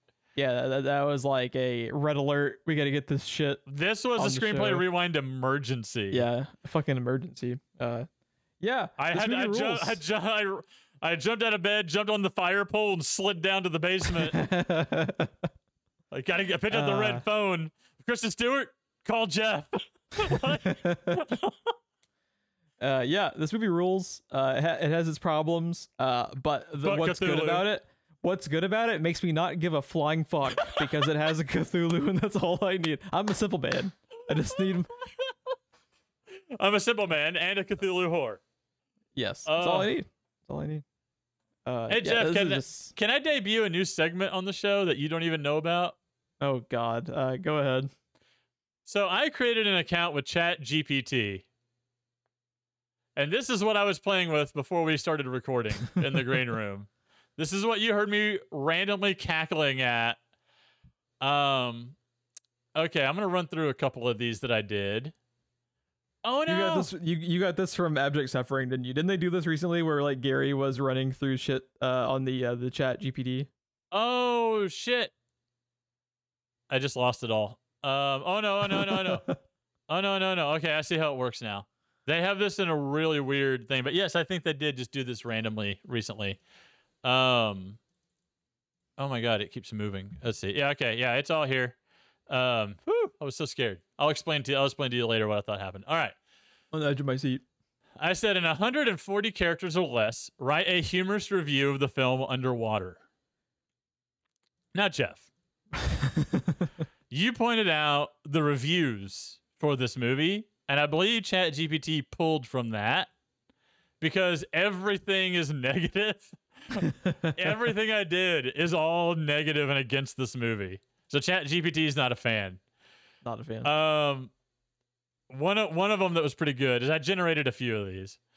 Underwater, the only movie. Oh, since I said 140 characters or less, it did emoticons at the end and hashtag underwater movie like it's a tweet. Nice, nice. Underwater, the only movie where the monsters aren't the scariest thing. Trying to figure out if it's a horror or a plumbing tutorial. What the fuck? I don't know. Let's see. There was another one here. Underwater. Like a blind date with sea monsters. Unexpected, intense, and it leaves you questioning your life choices. 2 out of 5 drowned hopes. Jesus, that got dark at the end. Okay, explain why in the film Underwater, Kristen Stewart has to be in her underwear the whole movie. So some of these you wrote that one, right? That yeah, wasn't. Yeah, this is me questioning thing. Okay. ChatGPT literally sounds like the studio heads or like the producers explaining this away, and it's amazing. In Underwater, Kristen Stewart's character wears a specialized underwater suit for survival. The choice is practical, emphasizing vulnerability in extreme conditions, not gratuitous. Not gratuitous. Not gratuitous. Remember, Ron, it can't be gratuitous. I want hashtag not gratuitous for a hat. TJ Miller gets turned into a fucking icy, but we gotta make sure that's not gratuitous. Let's see. There was another one here. I generated a few of these. Let's see. In Underwater, this literally reads like a press release, right? In Underwater, Kristen Stewart's character wears a minimal outfit due to the urgency of escaping a deep-sea drilling disaster. The practicality of survival gear in extreme conditions takes precedence over conventional clothing. What is this thing's fucking fascination with the functionality of the suit? Well, I asked it why she has to be in her underwear. It sounds like a studio head. Okay. It sounds like a studio head trying to talk around the question, right? I thought your prompt for it was just review it in general. I didn't catch that. No, I said explain why in the movie she has to be in her underwear the whole movie. Okay. I was like, why is this also specified? Okay, this sounds like it would be the writer or the director. In the film Underwater, Kristen Stewart's character wears a thermal underwear suit, emphasizing the challenging deep-sea environment. It's not about aesthetics. It adds realism to the survival theme in extreme conditions. Challenging deep-sea environment is a better title for the movie than Underwater. Okay. Then I said, humorously summarize the film Underwater in 200 characters or less. Underwater, Kristen Stewart battles sea monsters, pressure, and bad luck in a clingy survival suit. It's like a wet roller coaster, drowned screams included. Wet roller coaster, also a better title than Underwater. That's my favorite Pornhub category. Oh no. This one, dude. I forgot about this. I have to send this to you so you can see the emoticons at the end.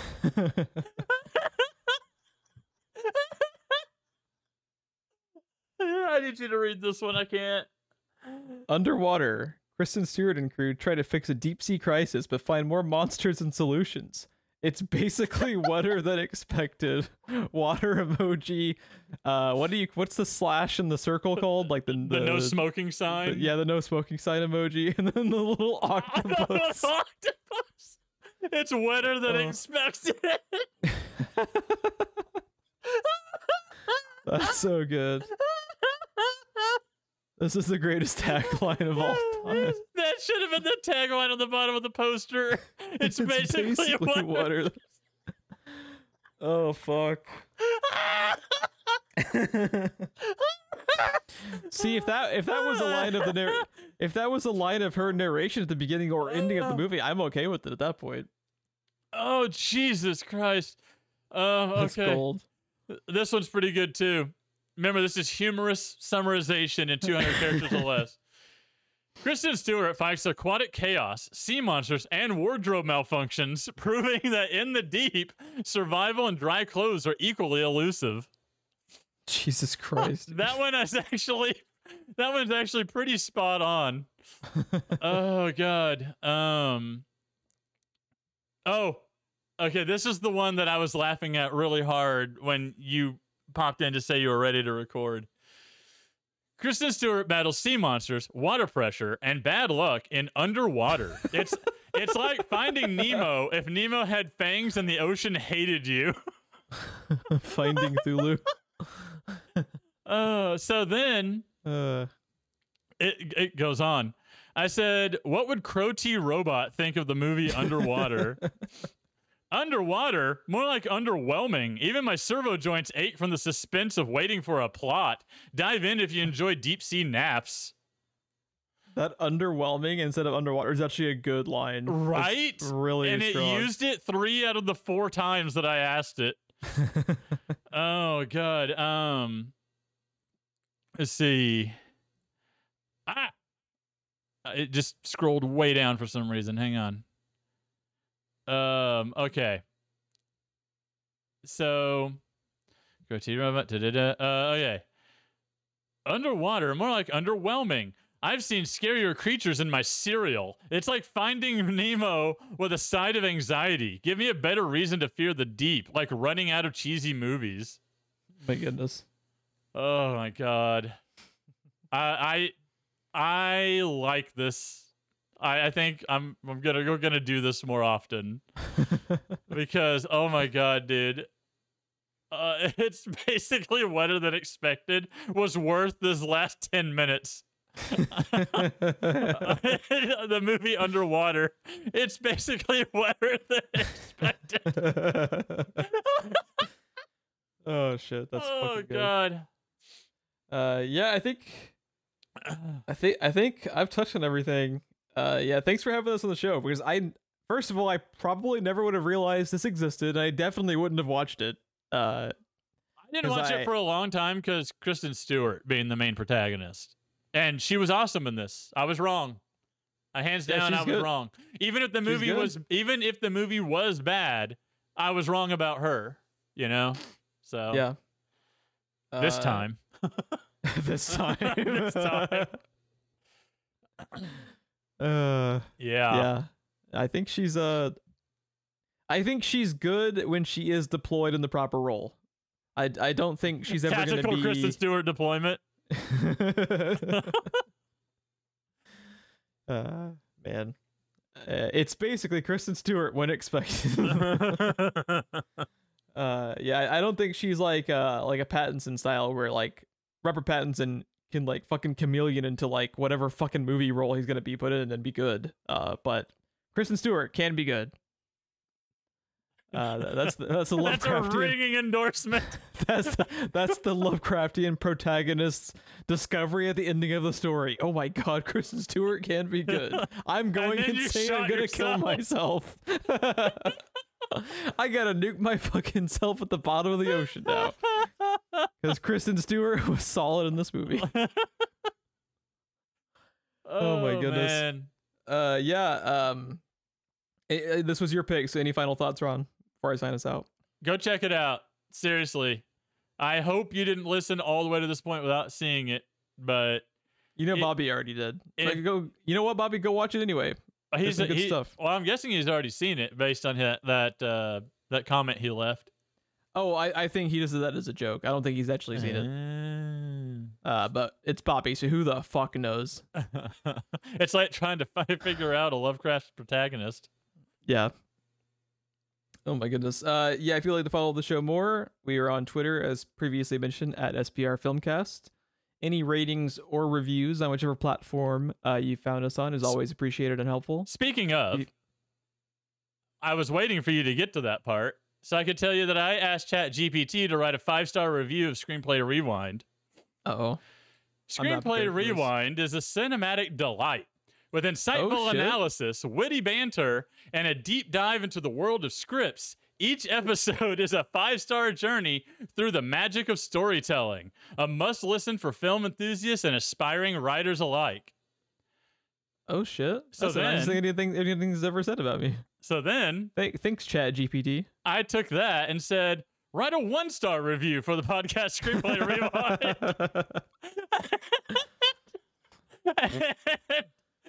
I got... Screenplay Rewind is a tedious bore. Endless rambling, and lackluster insights make this podcast a painful experience.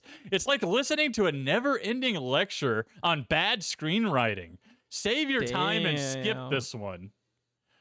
Shit. See, now I'm afraid of how good the artificial intelligence is getting, because that was pretty accurate. I'm not gonna lie. That was so accurate. That was very. What was the boring? It's a tedious bore. It's a tedious bore. Endless rambling and lackluster insights. Several names that would have been better names for this podcast. Lackluster insights.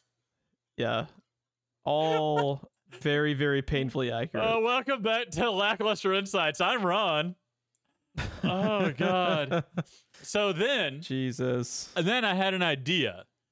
And while you were talking about Cthulhu, I said, how would Cthulhu review the film Underwater? Cthulhu rises from the depths to give Underwater a tentacled thumbs up. Finally, a movie that captures the existential dread of the abyss and features distant relatives.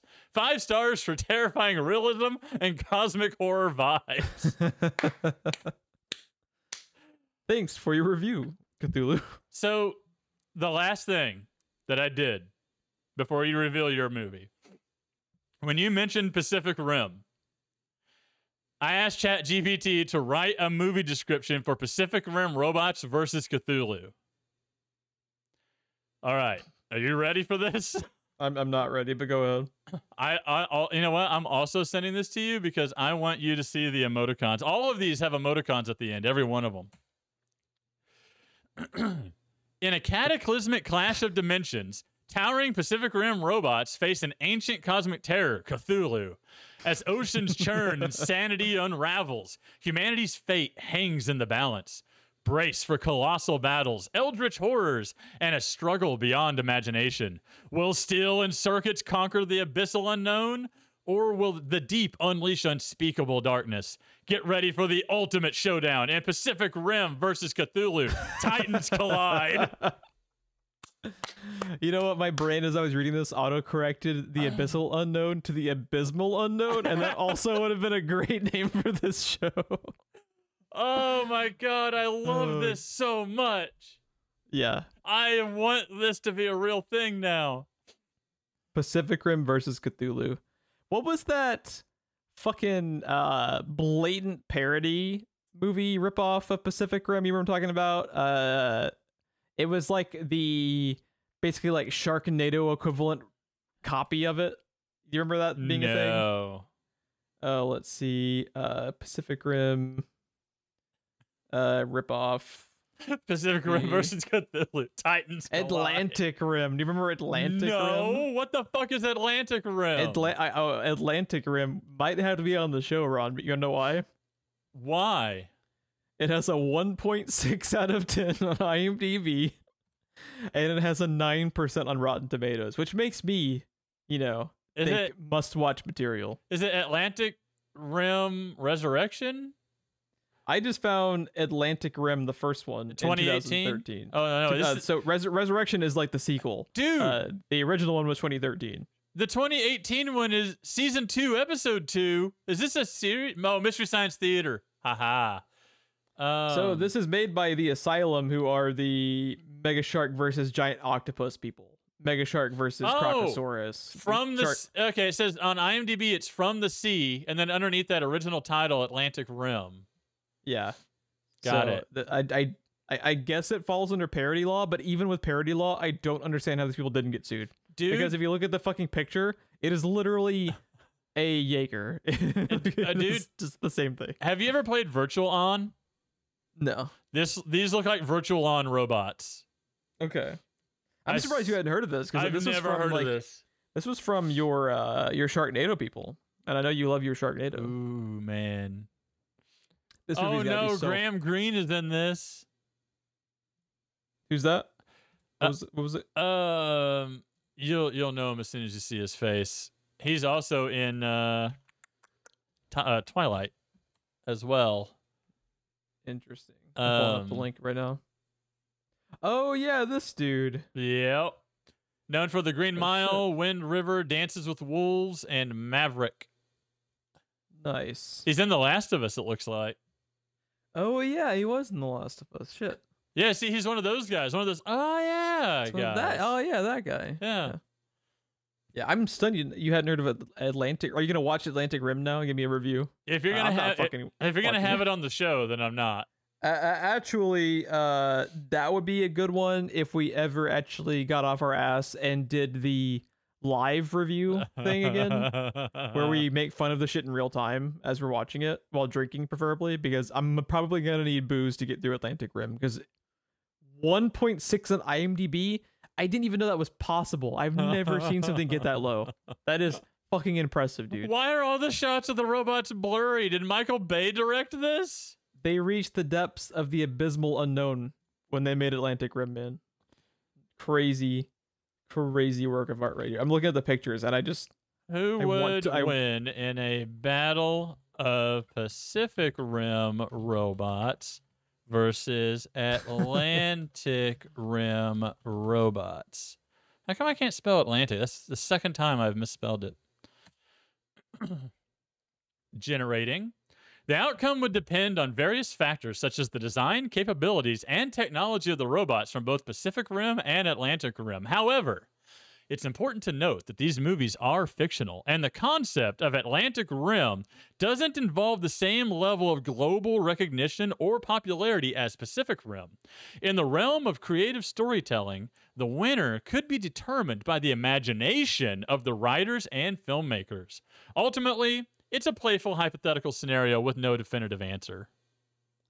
Damn. ChatGPT just told me to sit down. It really did. It really did. It got sassy. Dude, why do I feel like I should have it write the description for our episode? Oh, this is amazing. He says that as if I don't already do that. You think I write this shit? No. No. Oh, this is so good. How else am I supposed to eventually develop Skynet unless I let it write reviews for our mediocre podcast, man? Come on. Get on my level, dude. We gotta get the fuck out of here before we get 2 hours. Oh my god. I regenerated it. I'm gonna send this to you. I'm not gonna read it on the air, but it wrote a fucking textbook. Jeez, is this the Atlantic Rim, Pacific Rim debacle? It wrote a fucking debacle. Shut your mouth.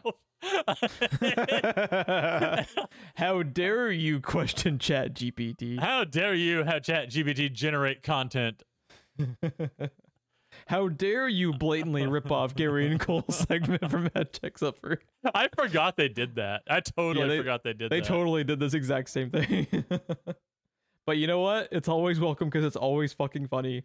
Because this AI shit should be used for podcast segments, not actual fucking articles. Right? Have you seen that shit where they tried to use this, specifically during the writer's strike, they were trying to use AI to write a bunch of articles, and one of them just like blatantly made fun of a guy dying? I'm just like, yeah. Who fucking... So first of all, I'm assuming you know, you obviously didn't have anybody but AI write the fucking article. Can you at least have a human fucking proofread it before you upload it to your goddamn website? It would have taken them 5 minutes to read it. Fucking idiots. God, that pisses me off. Yeah, it's during the writer's strike, they were having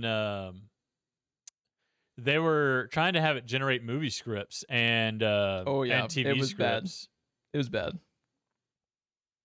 Real bad. Well, now I'm sad. Yeah. Well, you'll go write up some more Chat GPT stuff. It'll make you happy, so you'll be fine. Just keep writing sequels through it for Atlantic versus Pacific Rim, and you'll have a great time. Any friends you know that might like to check out the show, always share it out. That always helps us grow. Was there any other plugs I missed, Ron? We had like a 10-minute segment in between some of the plugs. I honestly forgot what all I'd said. Yeah, SPR fashion. I don't have any idea. I think I covered the gist of it. Ron, would you like to know what we're covering on the next episode? What are we covering, Sir Jeff? We are going to fully get caught up. Oh no. Little director might remember a little movie called The Lighthouse. Mr. Eggers himself. We're gonna watch The Witch. We're gonna cover The Vivitch. The Vivitch. Yeah, we're gonna cover The Vivitch. Oh yeah. That's been on my list for a while. I have no idea what it is. Yeah, we're gonna watch it because I want to go ahead and get caught up on his movies before they have that. What's gonna be his fucking Nosferatu movie is gonna blow my fucking mind, and I can't wait. And I'm gonna have that on the show once it comes out. And let's go ahead and get caught up on his what is his first fucking movie, which is just baffling once you watch it, because like the attention to detail in that fucking movie is insane. So yeah, The Witch. It looks to be on Max. Let me just verify if it's on anything else for people to check out on. Did you say Mac? Max, like HBO. Oh, okay. It's on. So yeah, it's on the subs for Max, and it's also for rent on like Apple and your usual suspects. So yeah, we're gonna watch The Witch, which I don't like quite as much as The Lighthouse, because The Lighthouse is just like fucking perfection, but it's really good. And I'm excited to check it out again. Yeah, I'm interested in it because, like I said, it's been on my list for a little bit, and I just haven't got around to it, man. There's been too many Spider-Man 2s to play. Yeah, how many playthroughs of that have you hit now? Like 7? Is that just all you do all day? I am waiting for New Game Plus to do my next playthrough. Oh, they haven't added that yet? They have not added it. They're still doing bug fixes. Gotcha. All right. Well, any other Chat GPT nonsense before we officially sign off? I think we're. Should I have it write a sign off? Yeah, let's get our sign. What the fuck? We're almost the 2-hour mark anyway. Have it write up a little sign off for us, and take it away. How should I word it? Because that appears to be very important in its answer. So please, in 200 characters or less, write up a closing statement for Screenplay Rewind podcast or something like that. Write up a closing statement for this is going to be terrible. Screenplay or amazing Rewind underwater episode or podcast episode.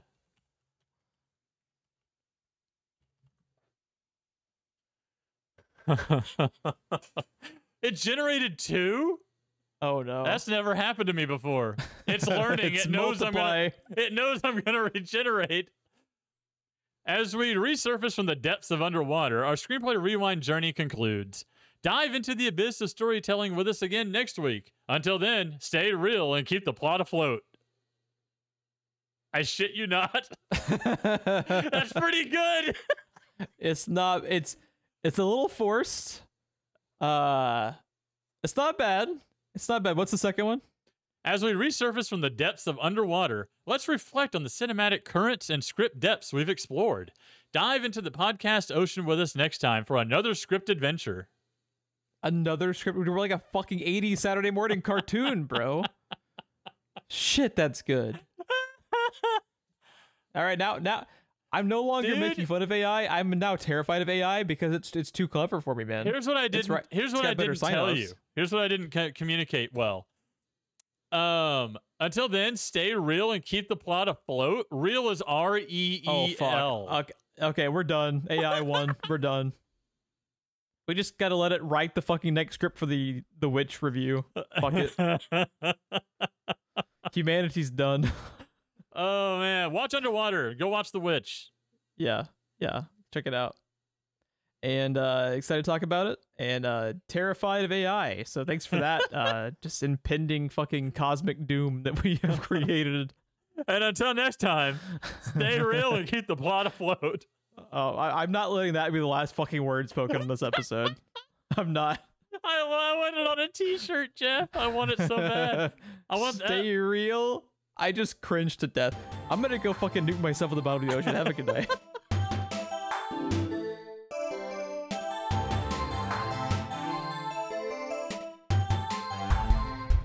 Stay fucking real. What the fuck?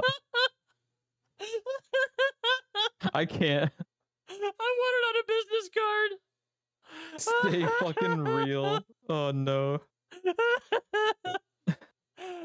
Oh, this has been so fun. Jesus Christ, dude.